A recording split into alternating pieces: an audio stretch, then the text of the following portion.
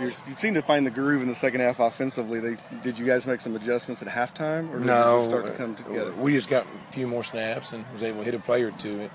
And I think I told you guys this, they're a good defensive football team. I know they've given up some points, but people have been big playing them. And, our capability of hitting big plays has been somewhat limited. We hit long post route tonight to Chase, but, it's just a matter of playing a good athletic, hard-nosed, physical football team. Our kids played hard. They played their hearts out. It's all I can ask them to do, but still doesn't help the win-loss deal in it. They did seem to have more emotion in them tonight. And the defensive line, I was impressed by some of the we played. I think if we watch video, we played very well defensively. We just couldn't get much going offensively.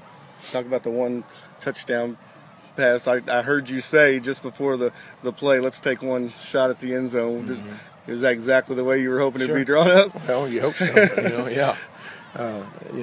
Bays put it where it was supposed to, and Chase ran a nice route. And Chase was hurt all week, didn't hardly practice, and he got gas. I didn't know if he had that one in him, but, awful proud of our kids' effort.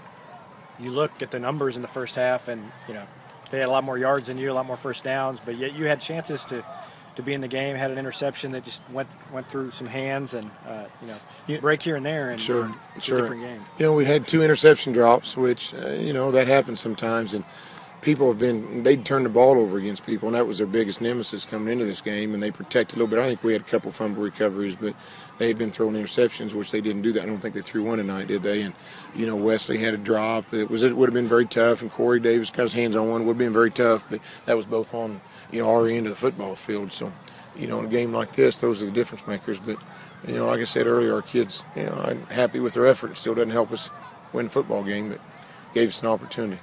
Ligon is so big, and that winning touchdown that put them ahead for good. They just kind of launched it up. Yeah, he creates mismatches for you, and they're smart to go to him. And, lined up with took a shot at it, and, they threw a perfect ball.